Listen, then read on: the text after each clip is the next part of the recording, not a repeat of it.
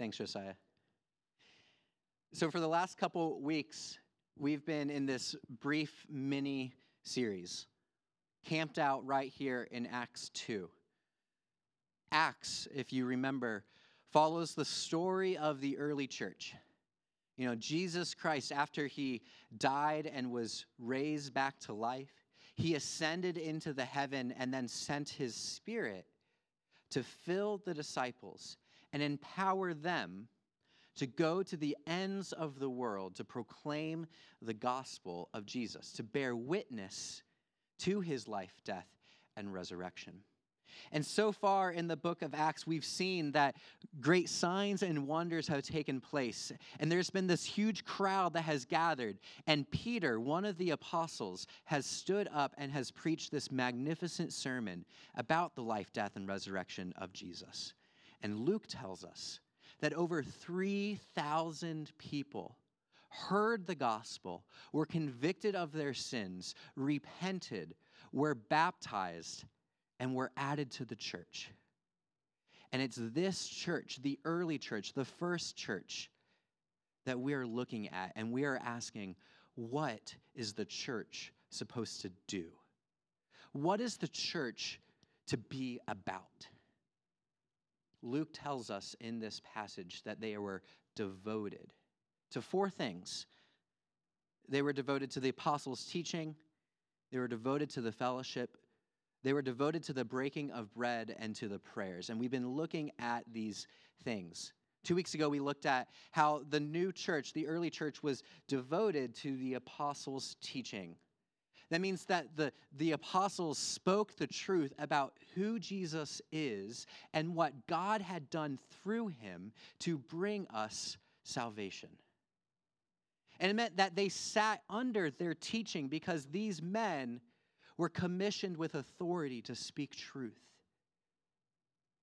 And then last week, we looked at how the early church was devoted to the fellowship. They weren't just friends with one another. They didn't just spend time with one another. They understood that they belonged to one another. And they understood that what it meant to be a disciple of Jesus was that we follow Jesus together.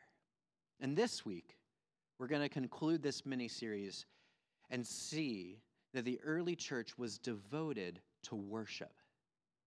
Devoted to worship, to coming together and praising God.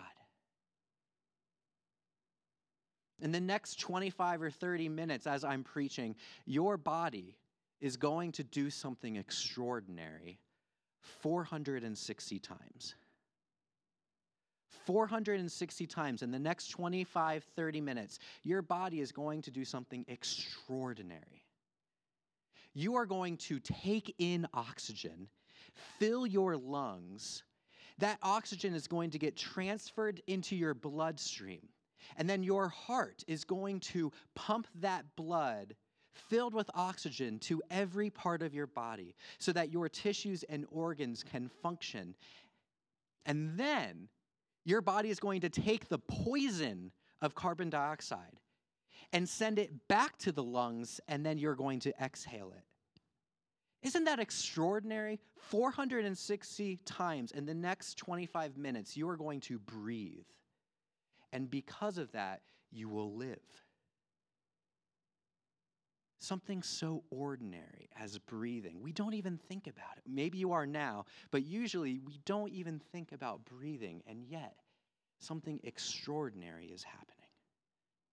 My hope that as we look at how the church is to be devoted to worship, that we will come to see that in the ordinary things of reading, praying, singing, eating a meal can have an extraordinary impact on our lives and into the lives of our neighbors. Every week we're asking these three questions about this passage. 1, what were they devoted to? 2, what did that look like for them? And then 3, what might that mean for us? What were they devoted to? What did that look like for them? And what might that mean for us? Let's read Acts chapter 2, verses 42 through 47.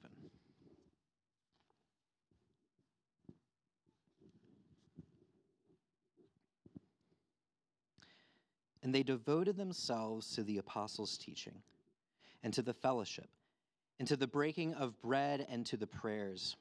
And awe came upon every soul, and many wonders and signs were being done through the apostles. And all who believed were together and had all things in common. And they were selling their possessions and belongings and distributing the proceeds to all as any had need. And day by day, attending the temple together and breaking bread in their homes, they received their food with glad and generous hearts, praising God and having favor with all the people. And the Lord added to their number day by day those who were being saved. Heavenly Father, I pray now that we would worship you through your Spirit because of what you have done for us through your Son, Jesus. It is extraordinary that you call us to yourself to worship you. In Jesus' name we pray. Amen.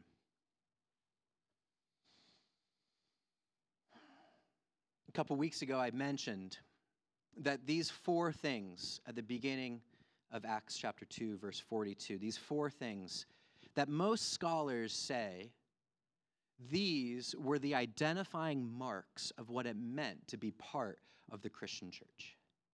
Throughout the generations, when Christians have gathered together, it is these four things that mark Christians off from the rest of the world. This is what defines Christian worship.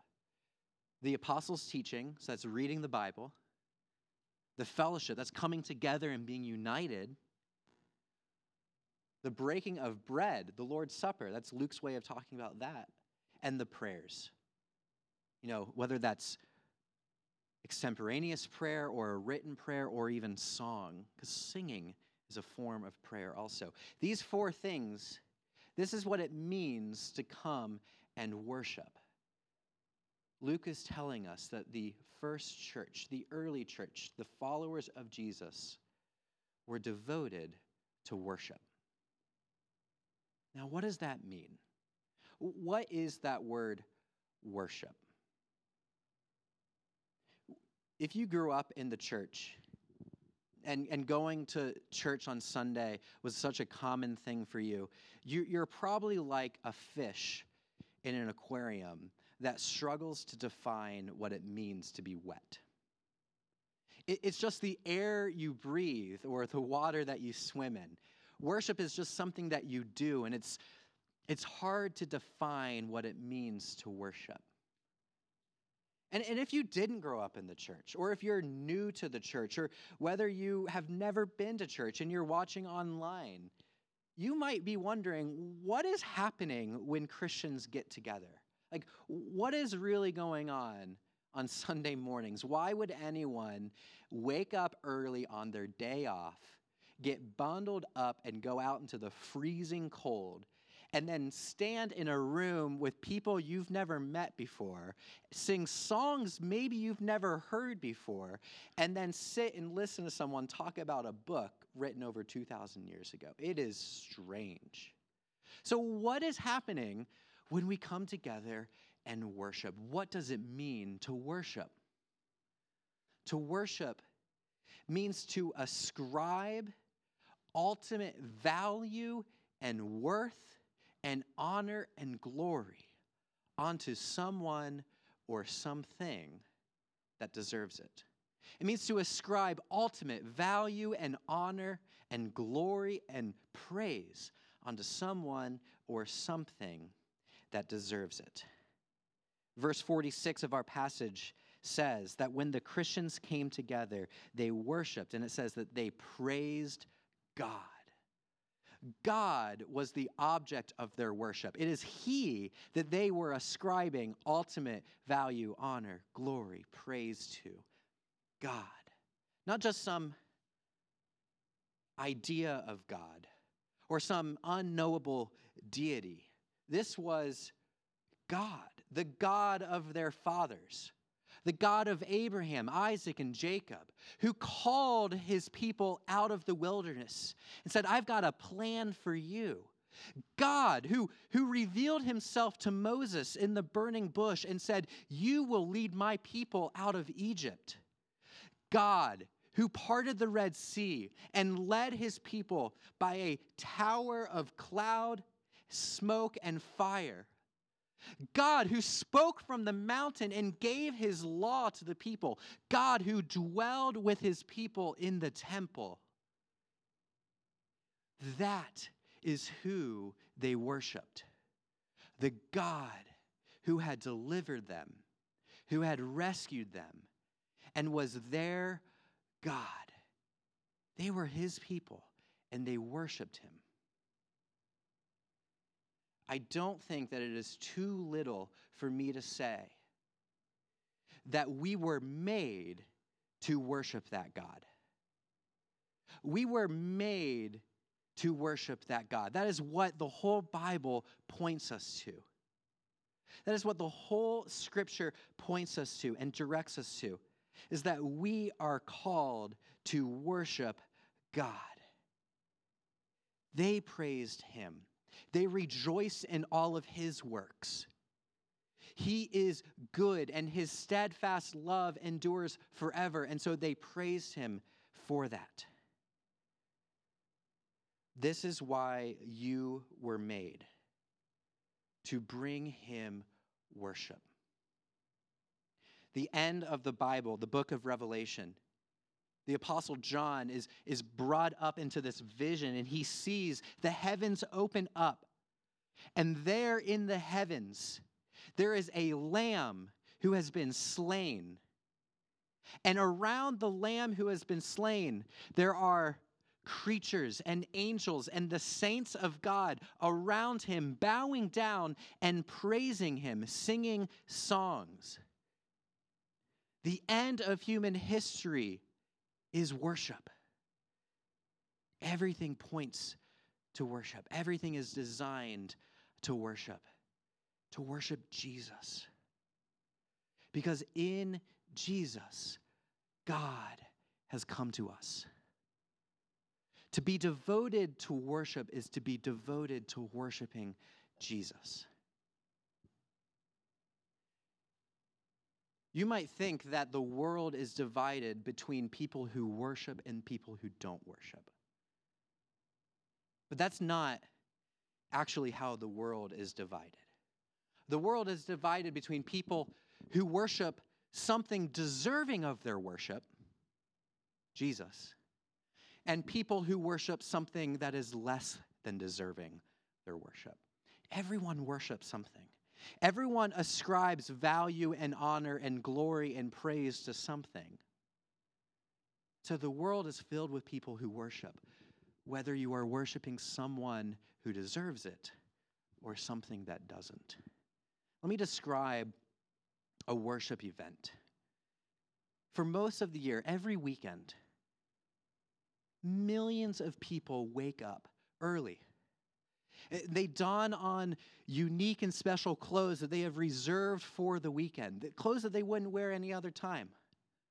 And they get up and then they go in their car. Sometimes they go to a friend's house. They gather with other people.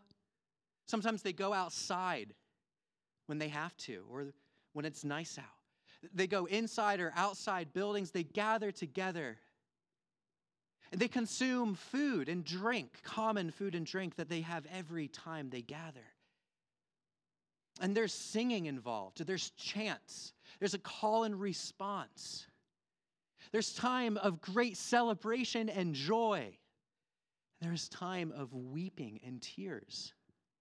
Sometimes there are even prayers.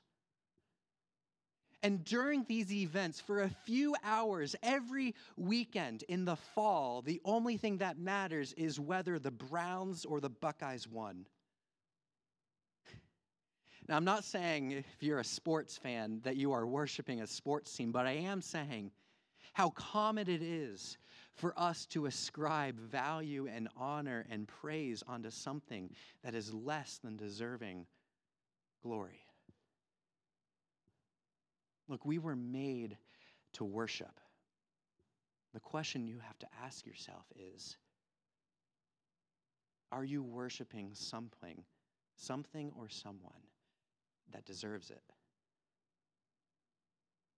The early church was devoted to worshiping Jesus. What did that look like for them? Well, in verse 46, we see that worshiping Jesus meant this. It meant a regular pattern of both gathered and scattered worship.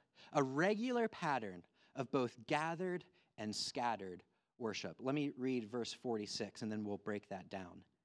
Luke says, "And day by day, attending the temple together and breaking bread in their homes, they received their food with glad and generous hearts, praising God and having favor with all the people." There are three components to what it means to worship Jesus. It is a regular pattern of both gathered and scattered worship. Let me break that down first. A regular pattern. Luke says they did this day by day. Recently in psychology and sociology, there's been a lot of work being done about the power of habits, the role that habits play in who we are. There's great books and articles and journals about how to kick bad habits, how to begin new habits, and the effects that habits have on who we are. One Christian contributor to this conversation has said that is our deepest longings, our deepest desires, the thing that our heart beats for, is controlled by our habits, by the repeatable patterns and rhythms of our life, that those habits inform and shape our heart's desire. So that by repeated actions, one way or another, we change even what we desire. It sinks down below our consciousness. It becomes our default that we do it without even thinking about it, like breathing. This author says that to love God takes practice. And so the early church had regular patterns, day by day after day, they came and worshiped. Look, this is why our worship service every week looks the same. Every week we do the same thing over and over again. That's not because I'm tired and I'm not creative and I can't think of anything else.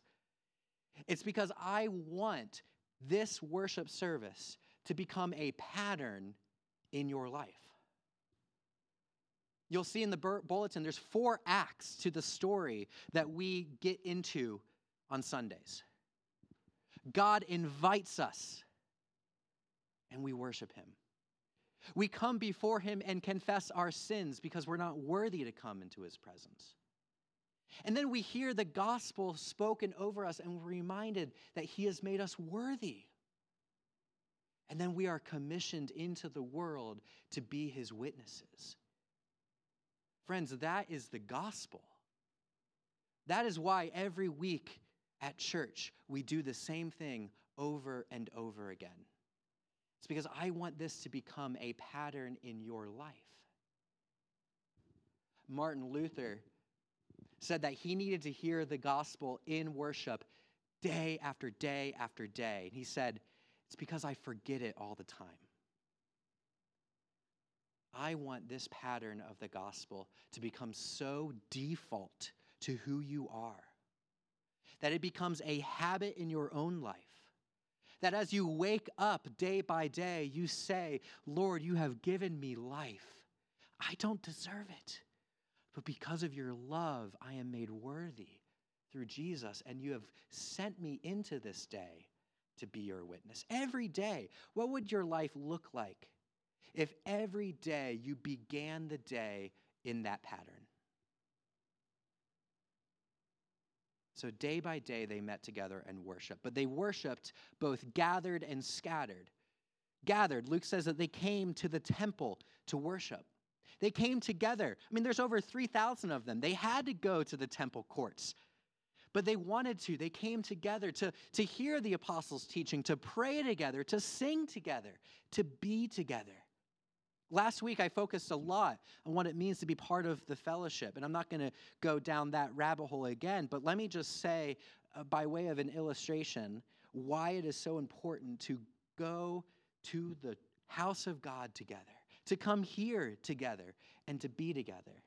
It's another football illustration. I think there's something happening this evening that came into my sermon. All right, imagine, if you will, and it won't be hard because we're in a pandemic, that you can't gather with a bunch of your friends tonight to watch the game. And you say, hey, sorry, I can't make it. I'm going to record it. I'll watch it tomorrow. Well, at the end of the week, you guys watched the same game. You took in the same content. But by watching it yourself, you have missed out on a lot of what could have been yours by coming together. I mean, the memories shared of rooting for your team or against the other team. The fun of consuming chips and guac and dip and, stuff you wouldn't eat elsewhere. The laughter of watching the commercials together. And this is such a fun experience. And if you aren't together doing it, you're missing out. I mean, that is true to a small degree, but to a much larger degree, when we gather together as the people of God on Sunday mornings, something extraordinary happens. Jesus said, when 2 or 3 gather in my name, there I will be. Do you realize that when we begin this worship service, and we use God's own word to say he has invited us here, it is because we believe that God's presence in a supernatural way through his Spirit is amongst us. And if you are at home by yourself and not with the people of God, you are missing out on something. I'm not saying you don't get anything. I know there's reasons why people have to stay home and can't make it on Sunday morning. God absolutely is gracious and gives his grace to people in a number of different ways. But let us not neglect coming together, as the writer of Hebrews challenges us to. Let us not neglect coming together as the people of God, because God is here and he is doing something extraordinary. But they didn't just gather to worship. They also were scattered to worship.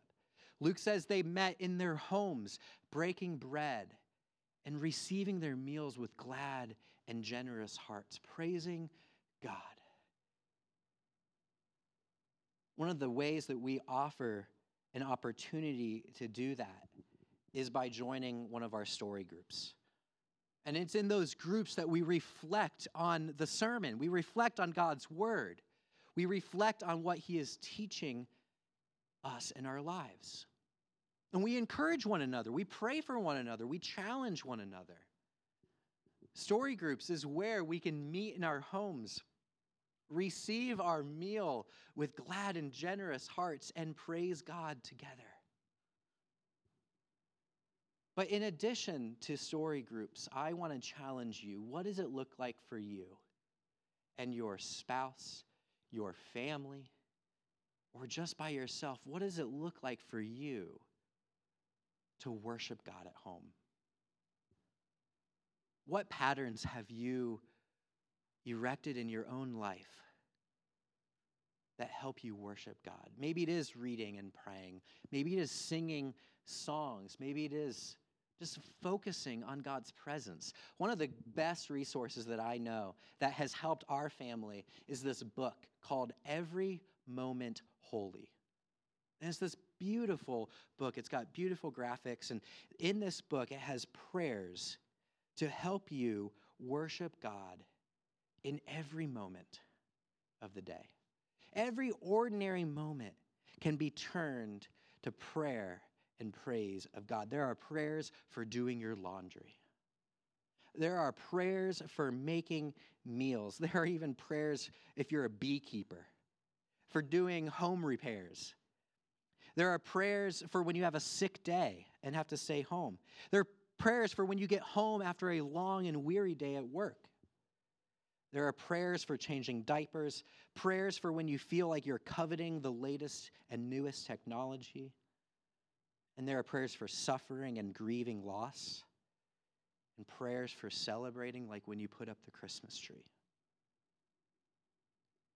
Every moment, every ordinary moment of our lives is an opportunity to praise God for his extraordinary grace and mercy.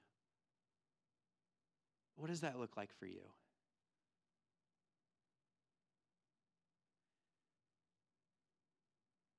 The early church was devoted to worshiping Jesus. And the way that it looked like was that they had regular patterns of coming together in gathered worship and scattered worship. So what does that look like for us as Story Church? What does that mean for us when we gather together? I think it means that we should prioritize worshiping together. Make it a priority in our own lives for two reasons. One, worshiping together as Story Church, it shapes our identity as the people of God. And then two, it forms us as the people of God. It shapes our identity and it forms us. Here's what I mean. It shapes our identity. We are a distinct people. We are the people that God has blessed. He has called us to himself. He has set us apart by the blood of his Son. He has called us into a new community that has a new identity in Jesus. That is why we baptize people. Because baptism is that initiation, that identifying action that says, you belong to Jesus. You belong to him. You are washed clean from your sin, and you are united to him in his death and resurrection. Baptism is what we offer people when they join the church and they haven't yet been baptized. Because the people of God that meet together are identified as his own people, distinct from the rest of the world. Not because we're better or that we do we are not better than the rest of the world. What marks us as unique from the world is that we know that we're worse than everyone else. We, each of us, are the chief of sinners. We come to him as sinners, but now covered in the death and resurrection of Jesus. And so when we come together, we remember that. We are a unique and distinct people of God. And regularly coming together demonstrates that to ourselves, to one another here, and to the world. When you get to work on Monday and your buddy, your coworker asks, hey, how was your weekend? Do you say you went to church? And what a great opportunity in that moment to say, man, I belong to God. I am his chosen. I am his beloved. Come with me. Come experience that love. Come experience a community where we are fully known and totally accepted. We should prioritize worship together as a church because it shapes us, our identity as God's people. But then secondly, prioritizing worship, we should do that because it forms us as God's people. It shapes us to be the kind of people that God wants us to be. Everything that we do, from the call to worship to the benediction, is designed to form us as God's people. that same philosopher that contributed to the conversation about habits, he uses this word that worship is counterformational. It's not just forming us, it is counterforming us away from the formation that's taking place all around us in the world. We are doing something unique and different here that sets us apart and makes us into the people that are different than the world. Let me quickly break down some things that we do. Our call to worship and our benediction are God's word for you. And we start and end our service with God's word because we need to remember that our lives do not begin and end with us. Our days do not begin and end with us. It is the Lord God who spoke you into being, and he will remain long after you have died. He is the one who is sovereign over everything. He is the beginning and the end, the first and the last. And so even as we begin and end our worship service, we are reminded it is him that calls us into being and him that sends us out. And then we confess our sins. Where else in this world today can you be honest about your shortcomings, your weaknesses, your limitations, and your sin? Where else are you allowed or welcomed or invited to do that? Look, on the left and right, all over the place, cancel culture has seeped into everything. If you admit your errors, you are canceled. Jesus does not cancel you. He says, come, be honest about yourself. I am not rejecting you. I am not casting you away. I am here to heal you. We confess our sins because the Lord hears us and forgives us. And that's why we assure one another of the forgiveness that we have. All around us, we're surrounded by voices, whether they're inside of us or outside of us, whether they're parents or siblings or coworkers or bosses that say, you're not measuring up. But it is the words of forgiveness that say, Jesus covers you and makes you worthy. In him, you are beloved. And then we hear God's word read and explained to us. Man, this ancient book written 2,000 years ago that doesn't make sense. It's hard to understand. We believe that this is God's word of truth for our lives. And in a world of alternative facts, fake news, it is God's word that is capital T, truth. And every week we submit ourselves to it because we say, I don't know where else to stand in this world, but I can stand on the word of God. We do this every week to be reminded that man does not live by bread alone, but by every word that comes out of the mouth of God. We need to hear his word for us because it enables us to live, to have abundant life.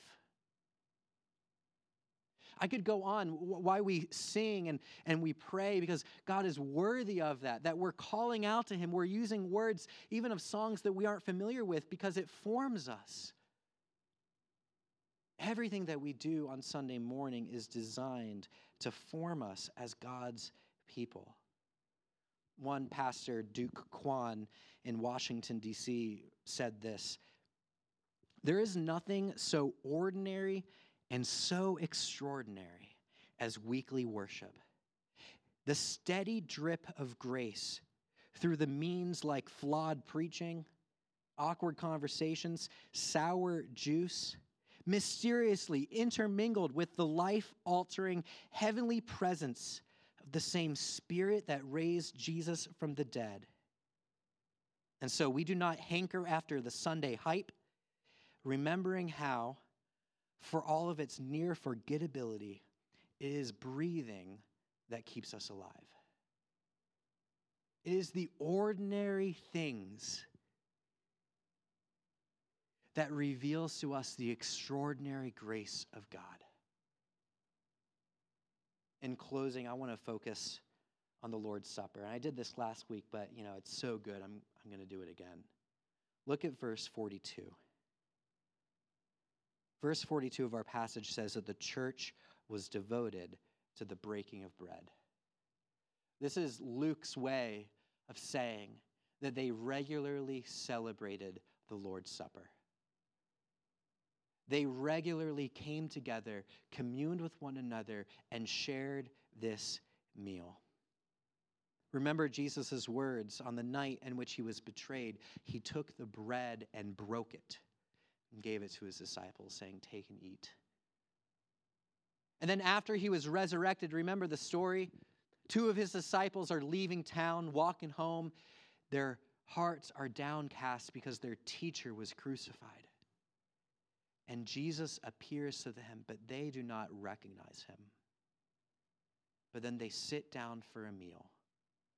And Jesus takes the bread and he breaks it.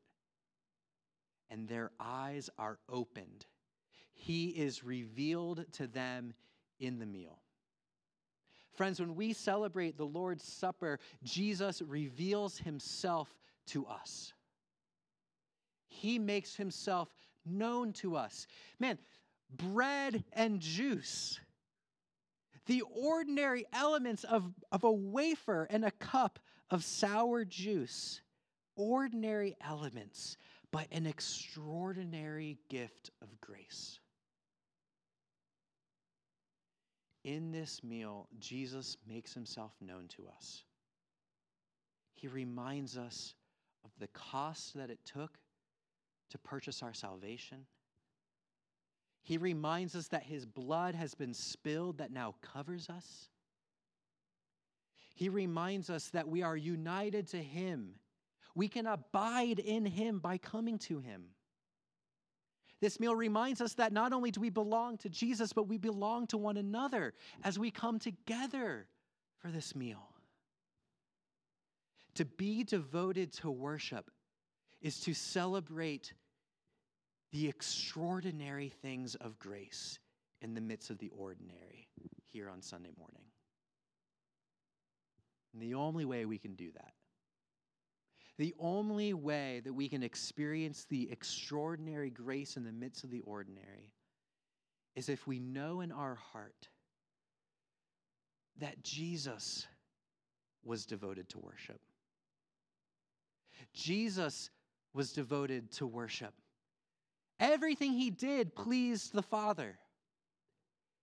Everything he said pleased the Father. Everything he prayed was in line with his Father's heart. He perfectly worshiped our Father God in spirit and truth. And that meant that he went to the cross. Because he worshiped his Father and gave him the glory. He said, "I will obey you, Father. You have sent me into this world to die in their place." Because Jesus was devoted to worship and has secured our salvation, we now, in him, can come and worship. Let us pray.